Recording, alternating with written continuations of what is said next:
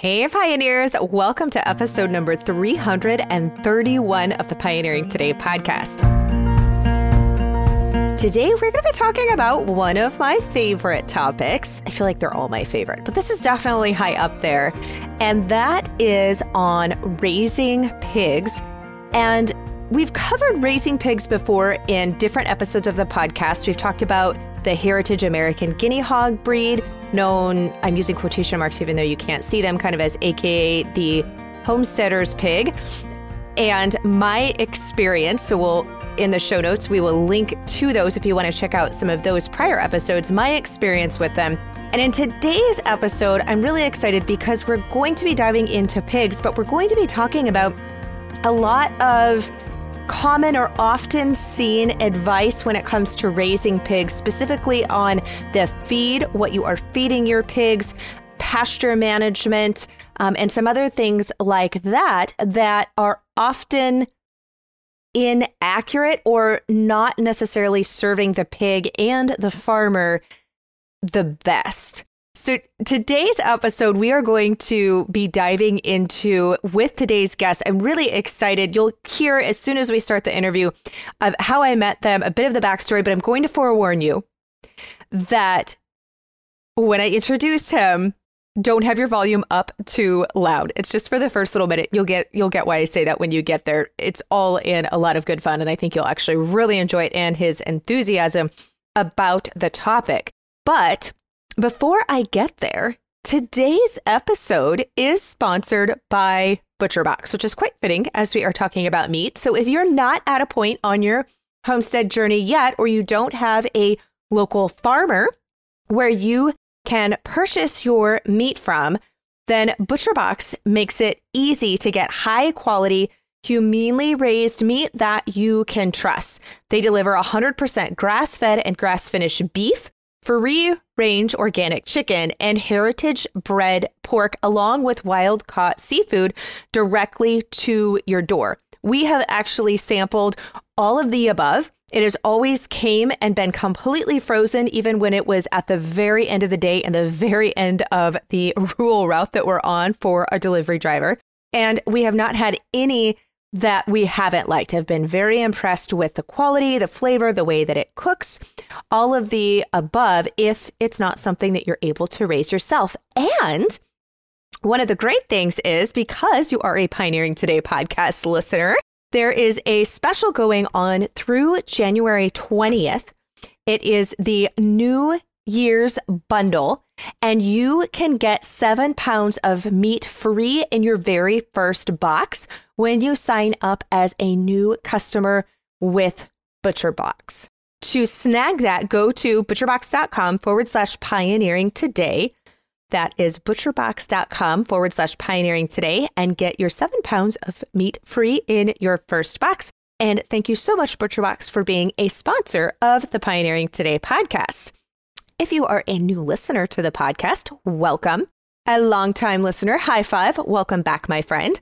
My name is Melissa K. Norris. I'm a fifth-generation homesteader, and I help thousands of people every single month learn how to live a homegrown and handmade life using simple, modern homesteading, no matter where you're at. And today's guest is known as Pork Rind. His real name is actually Ryan Cureton, I believe is how you say it, but he is known as a pork evangelist across the country and even overseas in East Africa, which we are going to get to talk about that some. I find it very interesting and fascinating. But he works as an international agricultural educator and niche meat marketing expert.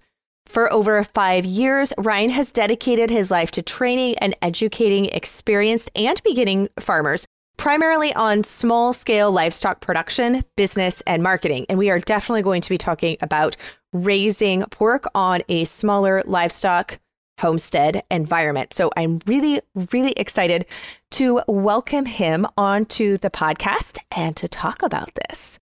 To get links to some of the previous episodes that I mentioned to and some of the things that we will be talking about, you can grab all of that at melissaknorris.com/331. That's just the number 331 because this is episode 331. Again, melissaknorris.com/331. let's get to today's episode.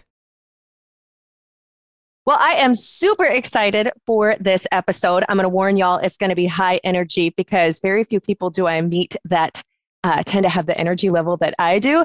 And without further ado, Pork Rind, welcome to the Pioneering Today podcast. I'm excited. I'm excited. You brought the wrong person here. I don't think about wrong. I'm thinking about right. So I loved your energy at HOA. And so I was really glad. We were chatting a little bit before we started recording, guys. And I basically sent him an intro that gave invite to the podcast that gave him no opportunity to bow out or to say no.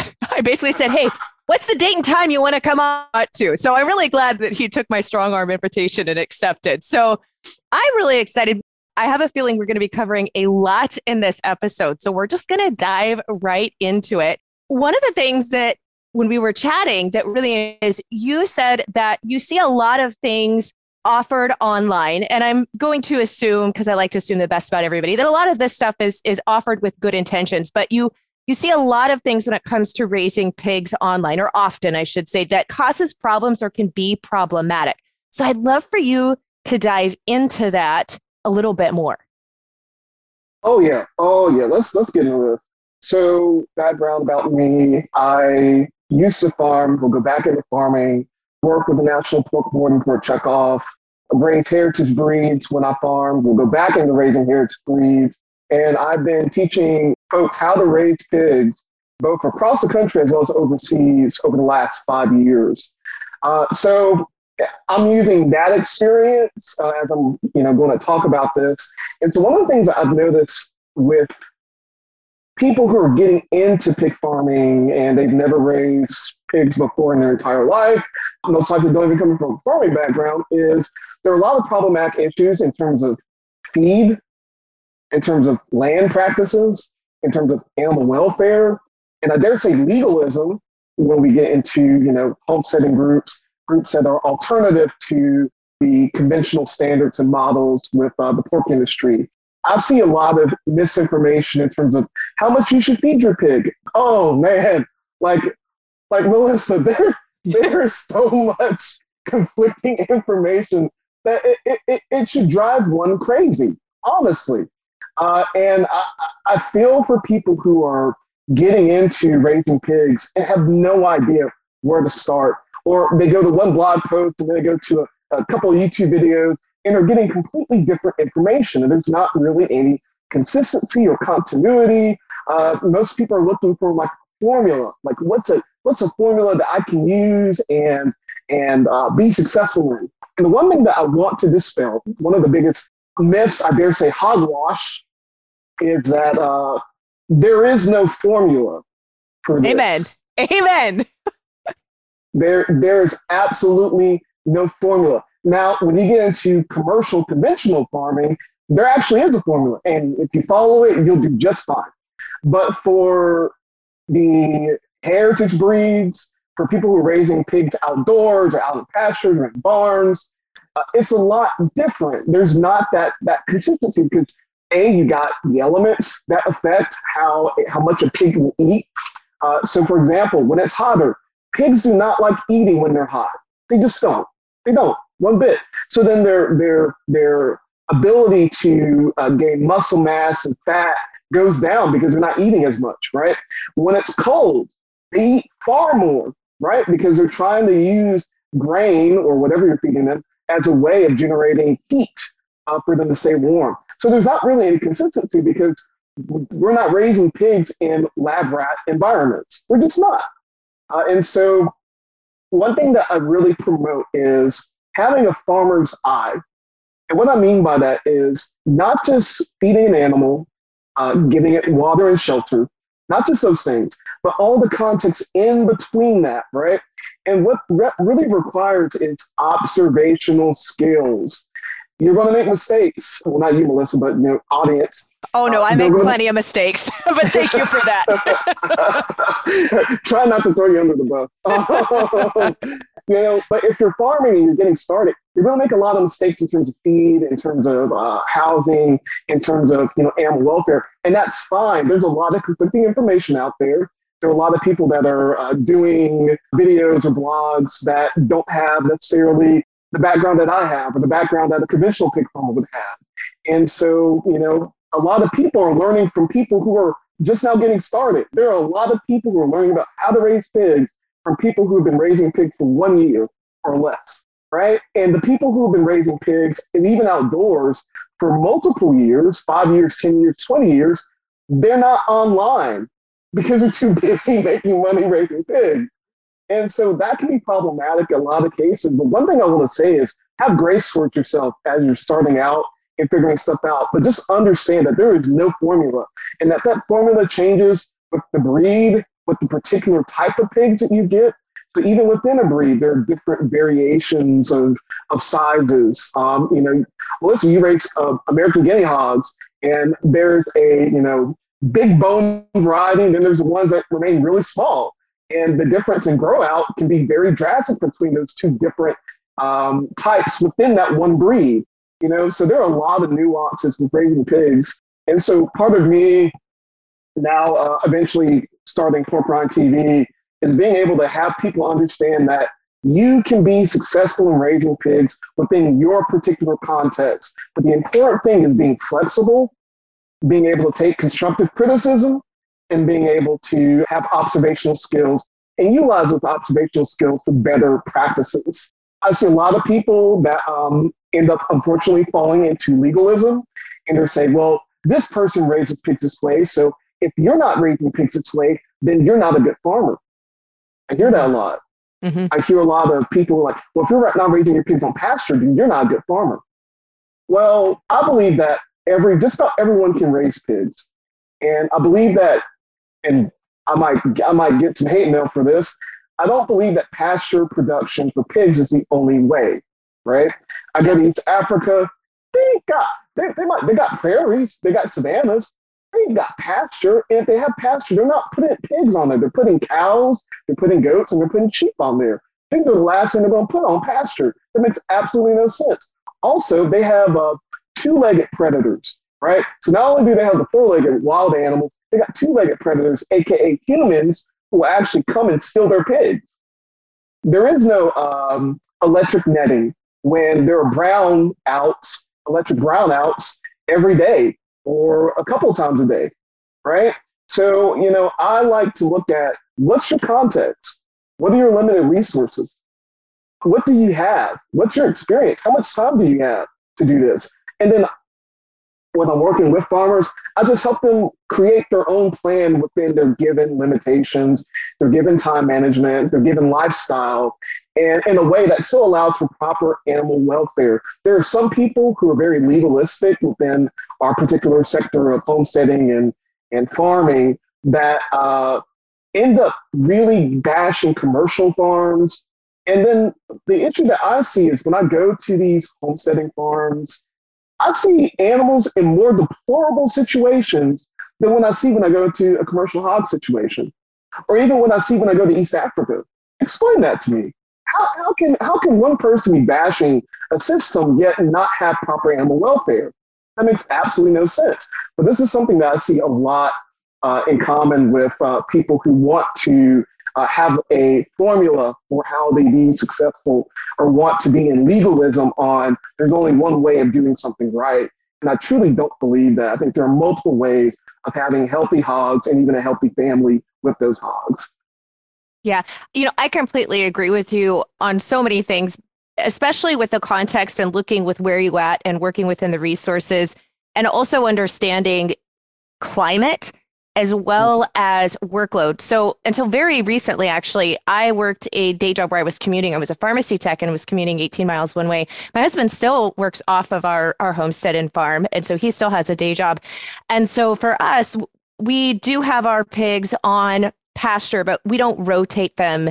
They're not on fresh grass every day, simply because when you leave at 5 a.m. in the morning and it's dark and you're not getting home until sometimes 6 o'clock at night, if not later, there's only so many hours in the day. So, I think just like you said, that legalistic part, and yes, no matter what method you choose to raise your pigs, you're going to want to make sure that you are raising them as ethically and as humanely as possible. But there's more than one way to do that. So I'm really happy that you're talking about that.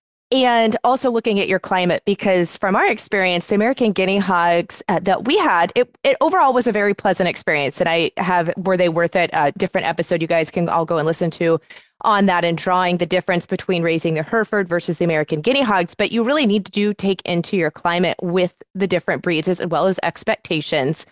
But I wanted to circle back to one of the things, and that is feed, because feed, not only how much, as you said, and definitely your climate and the time of year and so many things are going to determine. The best thing is looking at the animal. Does it look healthy? Does it look underweight? Is it looking too fat? And adjust. But types of feed, because as you know, that is also controversial. Like, who knew homesteading could be so controversial? Like, I swear, every aspect of homesteading I talk about, there's controversy somewhere or another. But I'd love to address that, because I know this is a thing where a lot of people, some people are like, well, just go to the bakery and get, day old bread that they're getting rid of. And then you've got your purists and your legalists, like, right. Like, there's all these things, but like, let's talk about it. Like, why is that a good idea? Why is that not a good idea? All the things. Let's dive into feeding pigs. Oh, man.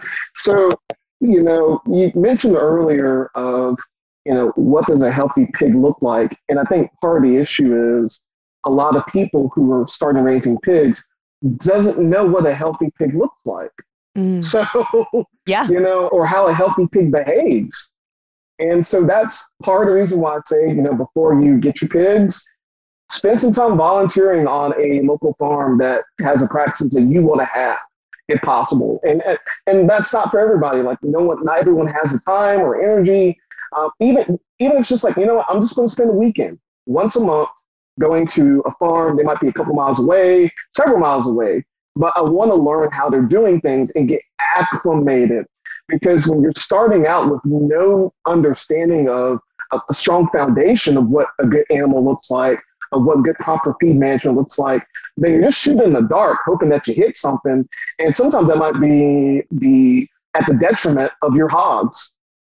I've heard plenty of stories, pigs dying. And let me tell you something, it's hard to kill pigs. It's really, you have to really try hard to kill pigs. But I've heard plenty of stories of homesteaders and that had mismanaged their pigs so poorly that they end up passing away. And that's extraordinarily unfortunate.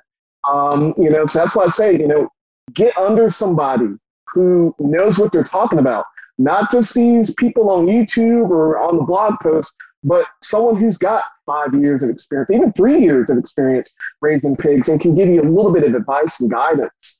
But as we started talking about feed, one thing at the HOA conference, I did a whole thing about alternative feed, because I know that's what homesteaders love to talk about. They love to talk about how they're getting alternative this and alternative that and saving money here and there.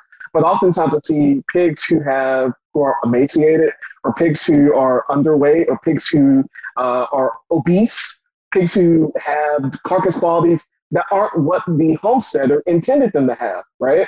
Mm-hmm. So if you're expecting a meaty hog, but you're feeding it nothing but carbohydrates, well, when it's time to process it, all you're getting is a really fat, obese pig. You're getting more lard than you probably know what to do with. Now, with homesteaders, it's not as much of a problem because a lot of homesteaders like to use lard.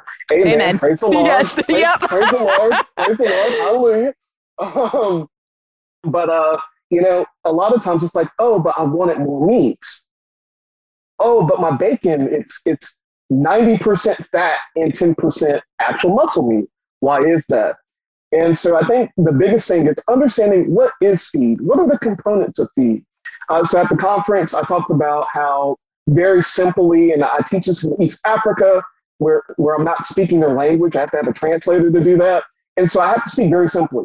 So what I normally will say is feed is made out of carbohydrates. The examples of carbohydrates would be used in feed would be things like corn, right? Energy source, right? Think of carbs as energy sources. Then you have your protein source. Oftentimes, conventional feed will use soybeans as a protein source, right? Then you're thinking about fiber, minerals, other different aspects about feed that really go a long way in terms of having a healthy quality hog. I can say, oh, well, just feed 16% protein, crude protein feed that's already been milled and feed that to your pigs. Well, that's not completely accurate because with American guinea hogs, they're so obesity prone that they really need to be on an extraordinarily limited grain diet, right? More opportunity for forage. So don't feed them a whole bunch of bread if you have lardy-based pigs, unless you want a lot of fat and not a lot of meat. If that's what you want, perfect, fine, you're doing a great job. But if you're wanting more meat on your hog, but you're raising heritage, more lardier breeds, then you want to be really consistent and conscious about how much carbohydrates you're eating. But let's say you have a meatier pig, like I was at Jason at Soda Land. We had butchered a hog, and I was examining the meat quality, and we talked about it because he was really disappointed that he didn't get a lot of meat. And so I asked him 59 million questions, and at the end of it, it came out to the fact that potentially his pigs were being fed organic 16% crude protein feed all the way throughout their entire life, right? But oftentimes when we start practicing more proficient swine husbandry, around 2 months to 3 months before the pig is going to be slaughtered, we actually reduce the amount of crude protein down to 14%, maybe even 12%, depending on the breed. And the reason why we will do that is because we want to reduce the amount of protein and increase the amount of carbohydrates. Because when we increase the amount of carbohydrates, what that means is we get more fat. You're going to store all that energy into fat, right? So if you think about people who eat meat versus people who eat nothing but bread, one usually is going to get fatter than the other, right? Mm-hmm. And so that's one way of really looking at it is from that aspect. But it depends on your breed. So for people who are raising, again, larder-based breeds, you got to be really mindful about how much to feed your pig grain or anything that's floured or, baked goods, that too. Otherwise, you get a lardy pig and not a lot of meat. But if you have more muscular pigs like your Herefords, I dare even say Gloucester Old Spots, Tamworths, Durocs, then that's not going to be a huge concern. You actually want to make sure that your pigs do gain fat before processing. So you want to actually increase their carbohydrate load before their processing date by 2 months. So that way they have enough fat cap on them to where you get flavorful, delicious pork. Because fat is where the flavor is at. That's why we like bacon. Bacon, yes. Yes.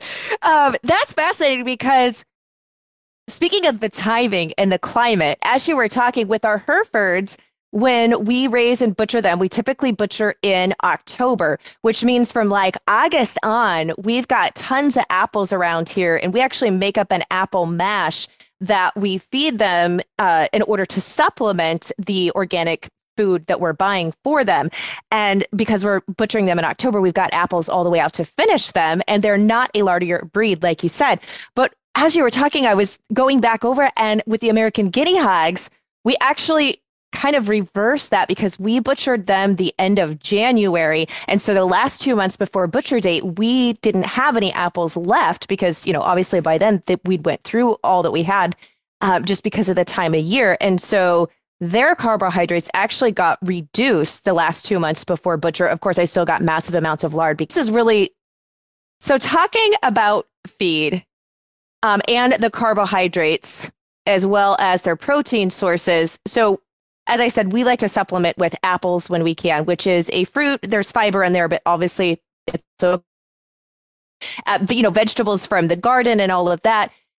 But when you're looking at specific protein sources other than soy, and I personally try to avoid soy, like with every study under the sun, you're going to find, a study that can kind of back you up one way or the other, it seems.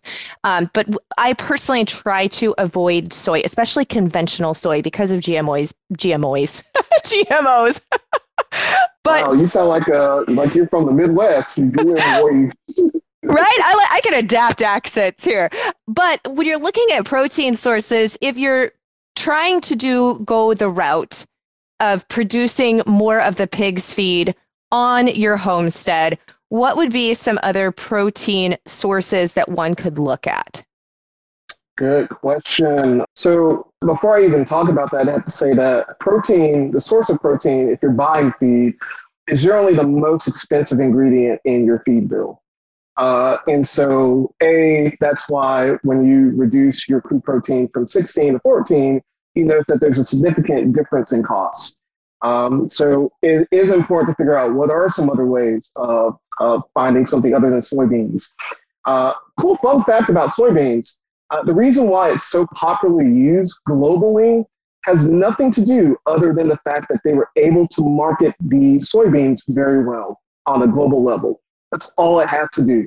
There are alternatives such as rapeseed, pearl millet, the grain variety, sunflower seeds, and even field peas that equivalent, if not exceed soybeans in terms of crude protein.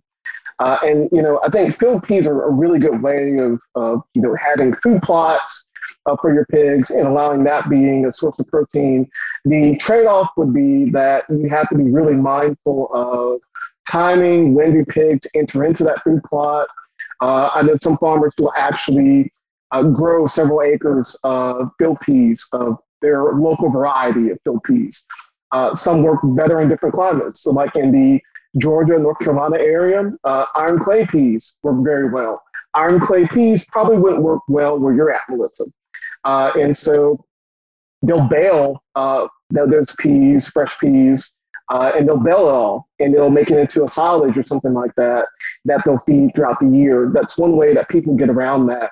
But if you're not at a efficient economy of scale, meaning that you don't have a lot of acres, you don't have a lot of machinery, it can be really challenging. I know some people will, I got one friend, he goes to Chipotle and he gets beans from Chipotle. And that's what he does, is he gets the beans from Chipotle. Actually, he gets the beans, the chips, all the things from Chipotle. And he feeds that to his hogs. And he also raised American guinea hogs. So, he never really spent a dime on actual feed. Do I recommend that? I only recommend that if it is not post-consumer.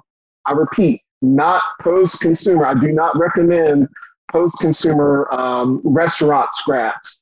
What I mean by that is someone ate it, took a bite into it, threw it in the trash, and then that restaurant collected that food scraps and then gave it to the farmer, and that farmer gave it to the pigs. That's a good way of spreading diseases. I don't recommend that. But restaurants will have scraps or leftover food that didn't go to the consumer because it's still sitting on the bar. And so then what they'll do is, if you're working with the farmer will say, hey, just put it in a bucket or put it in a trash container. I'll provide a trash container for you. You just dump it out. Just make sure that there's no pork in it. Do not feed your pigs pork. Yes, for the love. And, they might give them $20 for a full trash can or something like that. Some people, they're like, we don't even pay us. We're just glad that this waste is going towards something good and meaningful.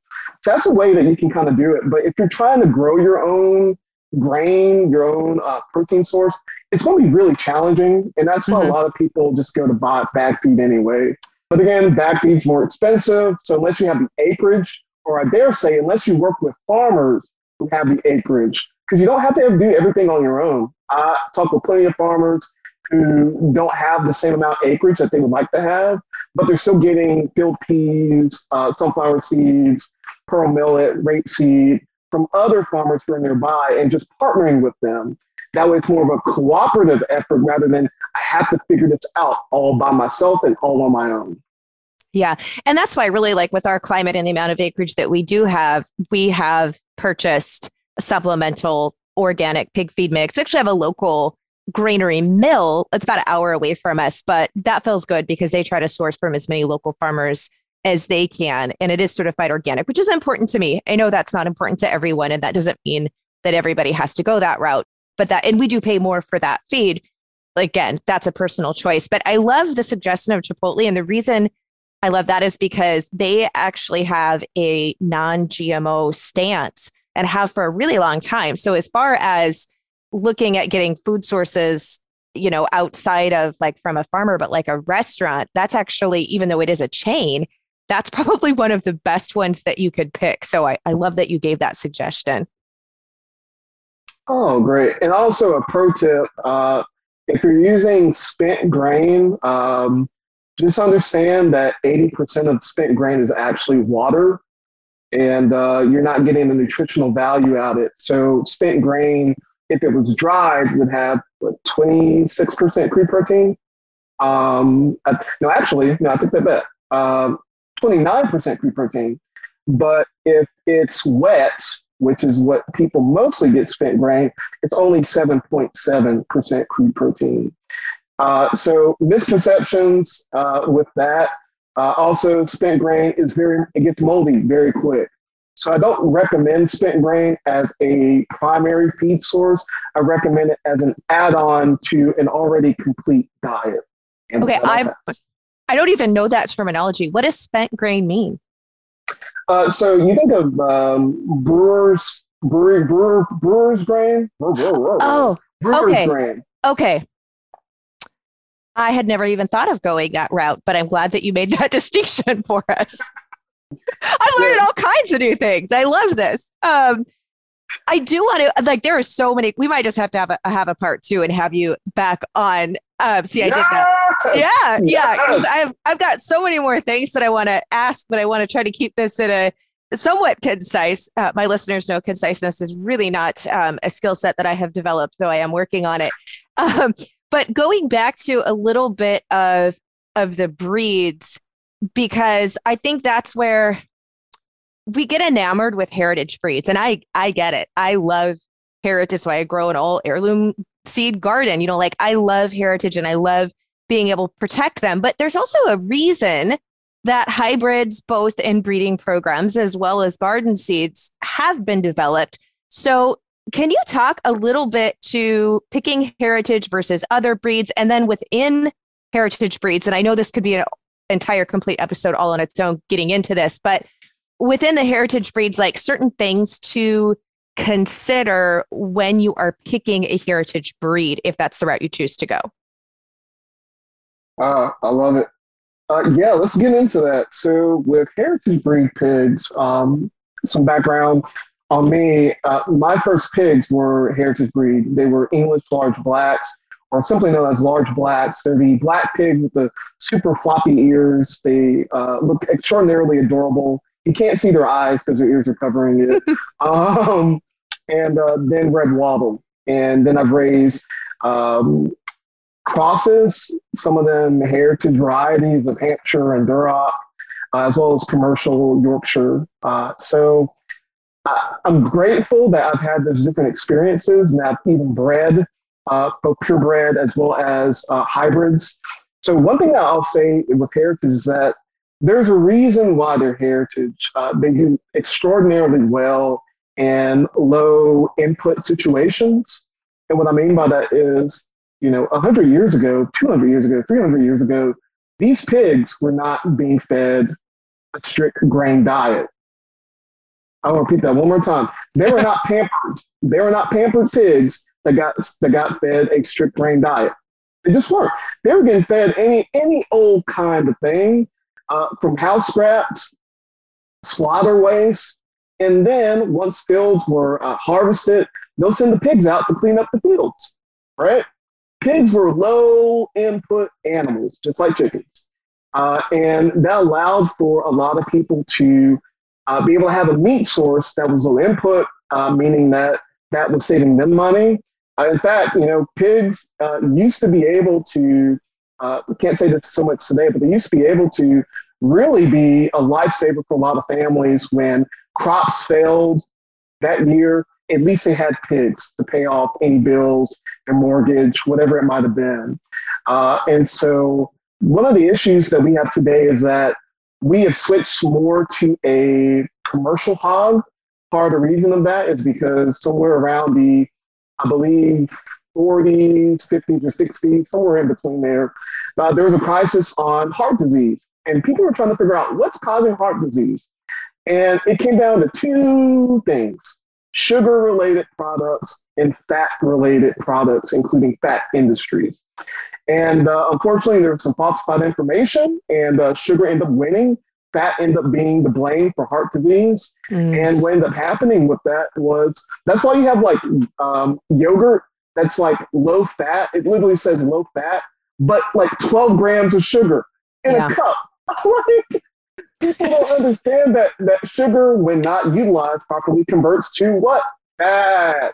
Yes. And insulin resistance issues and so many different things. Keep preaching, Liz. Keep preaching. So, that's part of the reason why a lot of these animals went out of favor. They also went out of favor because around the Industrial Revolution in this country, we realized that we can produce synthetic oils, cheaper vegetable oils, as a way of machinery. Like we were using whale blubber to oil trains, but now we're using more synthetic oils to be able to use machinery. So that's another reason why pigs also went out of favor. Also, these pigs grow very slow. So in terms of homesteaders, if you're getting heritage breed pigs, they will grow slower than your commercial pigs. Usually commercial hogs are ready at around 6 months, and they weigh somewhere between 280 pounds to 300 pounds. Usually around 280 at 6 months. Those are for your commercial hogs. Now, when you get a heritage breed, you do have some variation. So your Herefords, your, what other breeds are there other than Herefords? Your Tamworths, other more meatier breeds. Usually they're at 280, if not 300 by 8 months, right? Usually I'll say grow them out for an additional 2 months to get more back fat on them.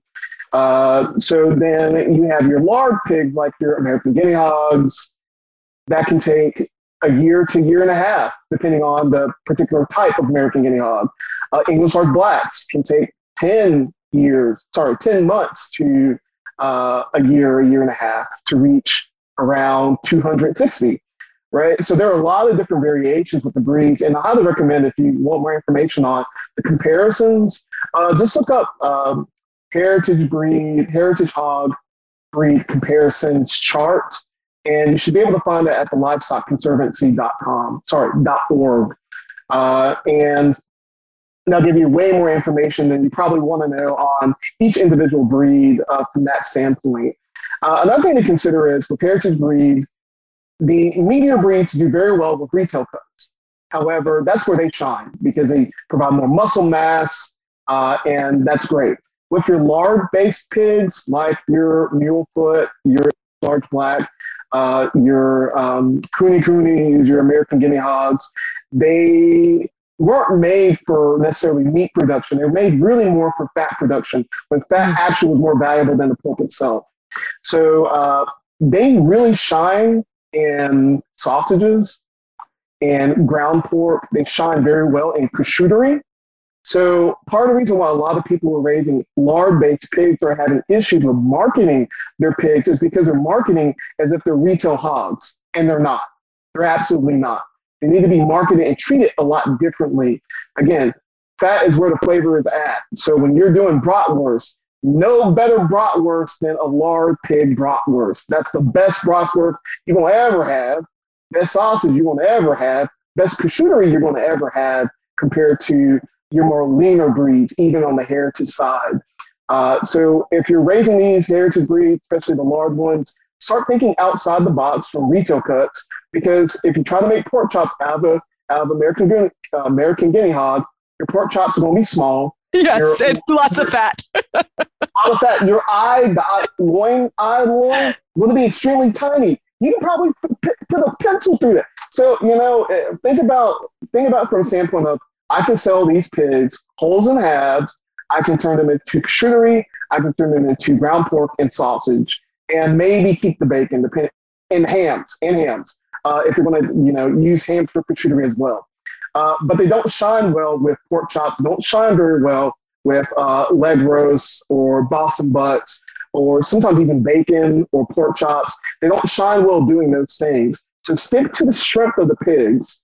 When I used to work for the Livestock Conservancy, I did change some of the utilization descriptions for the breeds. So if you go on their website, livestockconservancy.org, and look at the breed profiles, on the side, you should be able to see the utilizations for those breeds. And it should be up to date because I did update them before I resigned from there. So those are my thoughts on that.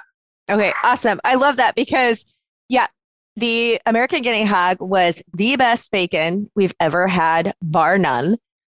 And the ham, actually, the ham was fatty, but when I cooked it in the slow cooker and then shredded it, oh my gosh, like it was amazing. But it's not like a spiral cut, like when you think of spiral cut hams, like that is not what you were getting. So I'm with you there. It definitely, if we raise the American Guinea Hogs again, I'll probably just raise them for the bacon and the sausage and a couple of the ham cuts. We won't even bother with the pork chops. I have to say the pork chops were delicious because of the fat and quite moist, but yet you're getting such little meat per pork chop cut. It's like, I almost have to cook 6 for our family of 4 just to barely get enough meat for everybody. So I'm really glad that you brought those points up. And so it's kind of like, oh, do we get a couple American Guinea Hogs just for the bacon and sausage and then raise the Herefords? I don't know. We'll see what we end up doing. But some amazing resources. And in today's blog post that accompanies this episode, we will provide all of the links and different things that Ryan has been so gracious to point us in the direction of.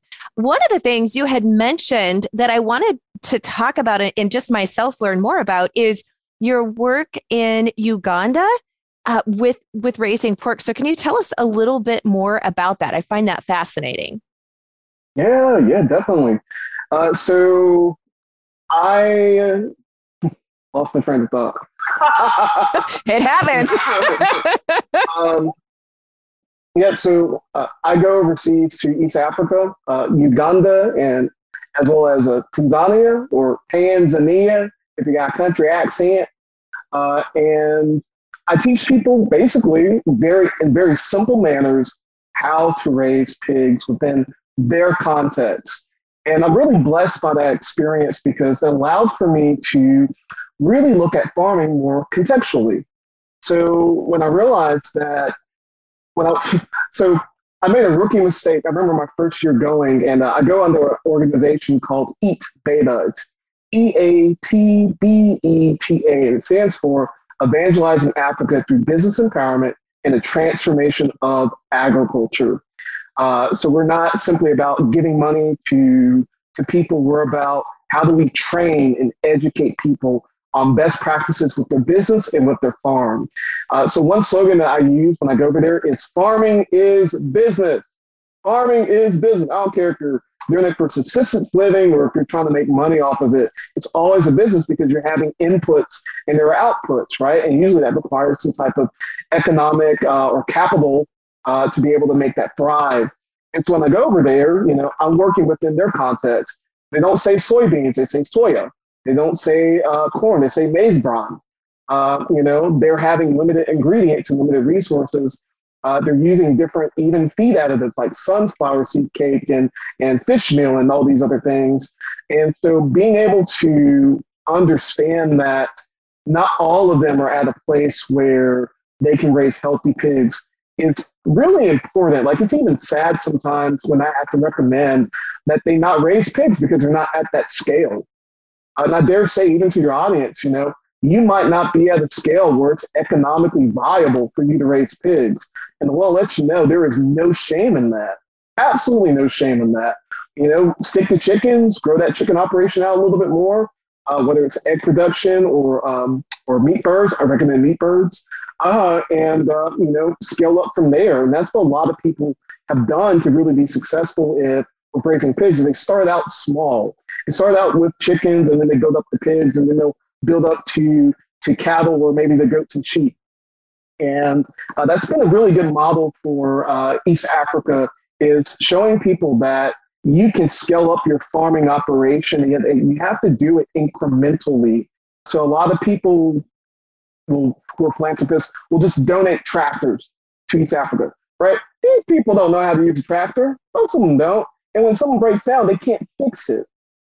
So when my team goes down there, we're not teaching how to use a tractor. We're teaching how do you hand plow? How do we get you from a hand plow or hand hoe to a hand plow where you're actually tilling the earth through a hand mechanized plow? And we're doing funding for that, and we're giving those out. So it's appropriate technology, appropriate training and education, rather than we're just going to give money, rather than we're just going to fix all your problems. No, we're going to teach how do you run a business. So when I go over there, I teach farming as a business, and I teach people that animal welfare, because there are a lot of issues with animal welfare in countries that would be deemed third world or developing. People over there don't treat pigs like pets. They treat pigs like stupid, dirty animals. And so part of what I do is I teach animal welfare is not necessarily the primary goal. The primary goal is economics. The primary goal is making money. Well, if I know that the real issue is they want to make money, then I equate animal welfare, proper animal welfare, with higher profitability. So, for example, if you are putting your pig on a more standardized feed ration, your pigs grow out faster, meaning you get your money quicker. Very simple and easy, right?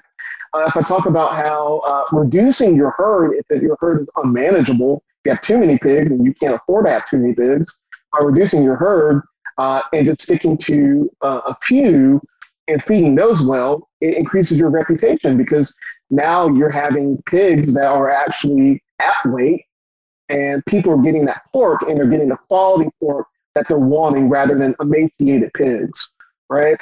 And so that increases reputation. That means comeback customers where you're dealing with breeding, thinking about when you're really treating your sow with respect, not beating it, when you're really giving your sow enough water, enough feed rationing, then that allows for you to have healthier piglets, allows for your piglets to be weaned to survival. And then that means more profit per pig, right? So everything really can boil down to economics when I go over there. And that's allowed for me to translate that back to the States and really show people that every decision that you make as a farmer has an economic impact. It will always have an economic impact, whether big or great, or small or great, small or great. And so that allows for a lot of people to see that, their decision to switch feeds, that's an economic decision. Can you afford to do that? If not, that's okay. There's no shame, or I want to do this opportunity with sausage or opportunity with a live event. Okay, cool. What's the economic impact on your farm and how much money will it cost? So that really gets people thinking about how do I save money or how do I reduce my costs or how do I become more profitable in the enterprise I already have? Oh, I love all of that. And that again is like an entire another episode. We could probably talk for hours and hours and not get through everything. But this was great. I really enjoyed it. Would love to have you come back on. And for those who are wanting to learn more about you, learn from you, check out more about your farm and the work that you're doing, what's the best place for people to connect with you? So people can connect with me on. So people have been begging me to start a YouTube channel, and I've resisted it for I think about a year. And I've recently have made a channel, and I'll be posting videos on it by the end of this week. So whenever you have this recorded out, I would have already posted videos. And yeah, that's the best way. I am considering leaving Instagram. So I won't be on Instagram. And then for emails, you can email me at Rhyne, RHYNE, at porkrhyne, PORKRHYNE.com. Awesome. Did you know? Now I know Ryan is your first name, but my great grandmother's last name was Ryan. I just had to throw that fun little tidbit out there, spelled exactly like yours. Ooh. We're long lost cousins, that's all. Yeah, I agree. This has been a blast. I can't wait to learn more from you and just be able to share that knowledge to get more people raising more of their own food and taking control of their food source. So thank you so much for coming on today. Amen. Amen. And glad to be here. And I appreciate what you're doing with your podcast and your YouTube channel. You're one of the few folks in that space where I don't cringe when I watch your videos. So just thank you for the good work that you're doing and the honesty that you have behind it. It really means a lot to me.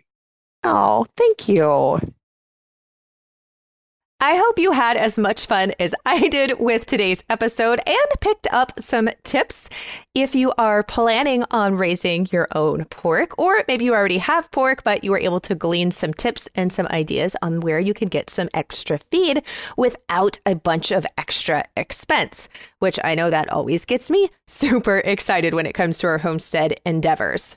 While this episode was all about raising pork, or mainly about raising pork, next week, I have another really fun episode for you where we will be having a guest and we will be talking about homesteading, but in particular gardening, especially if you have young children or children at home, how to get them incorporated, but also still how to have a garden and try to stay sane. If you have infants and toddlers or really young children, it can often be hard trying to juggle it all, and we are going to dive into this.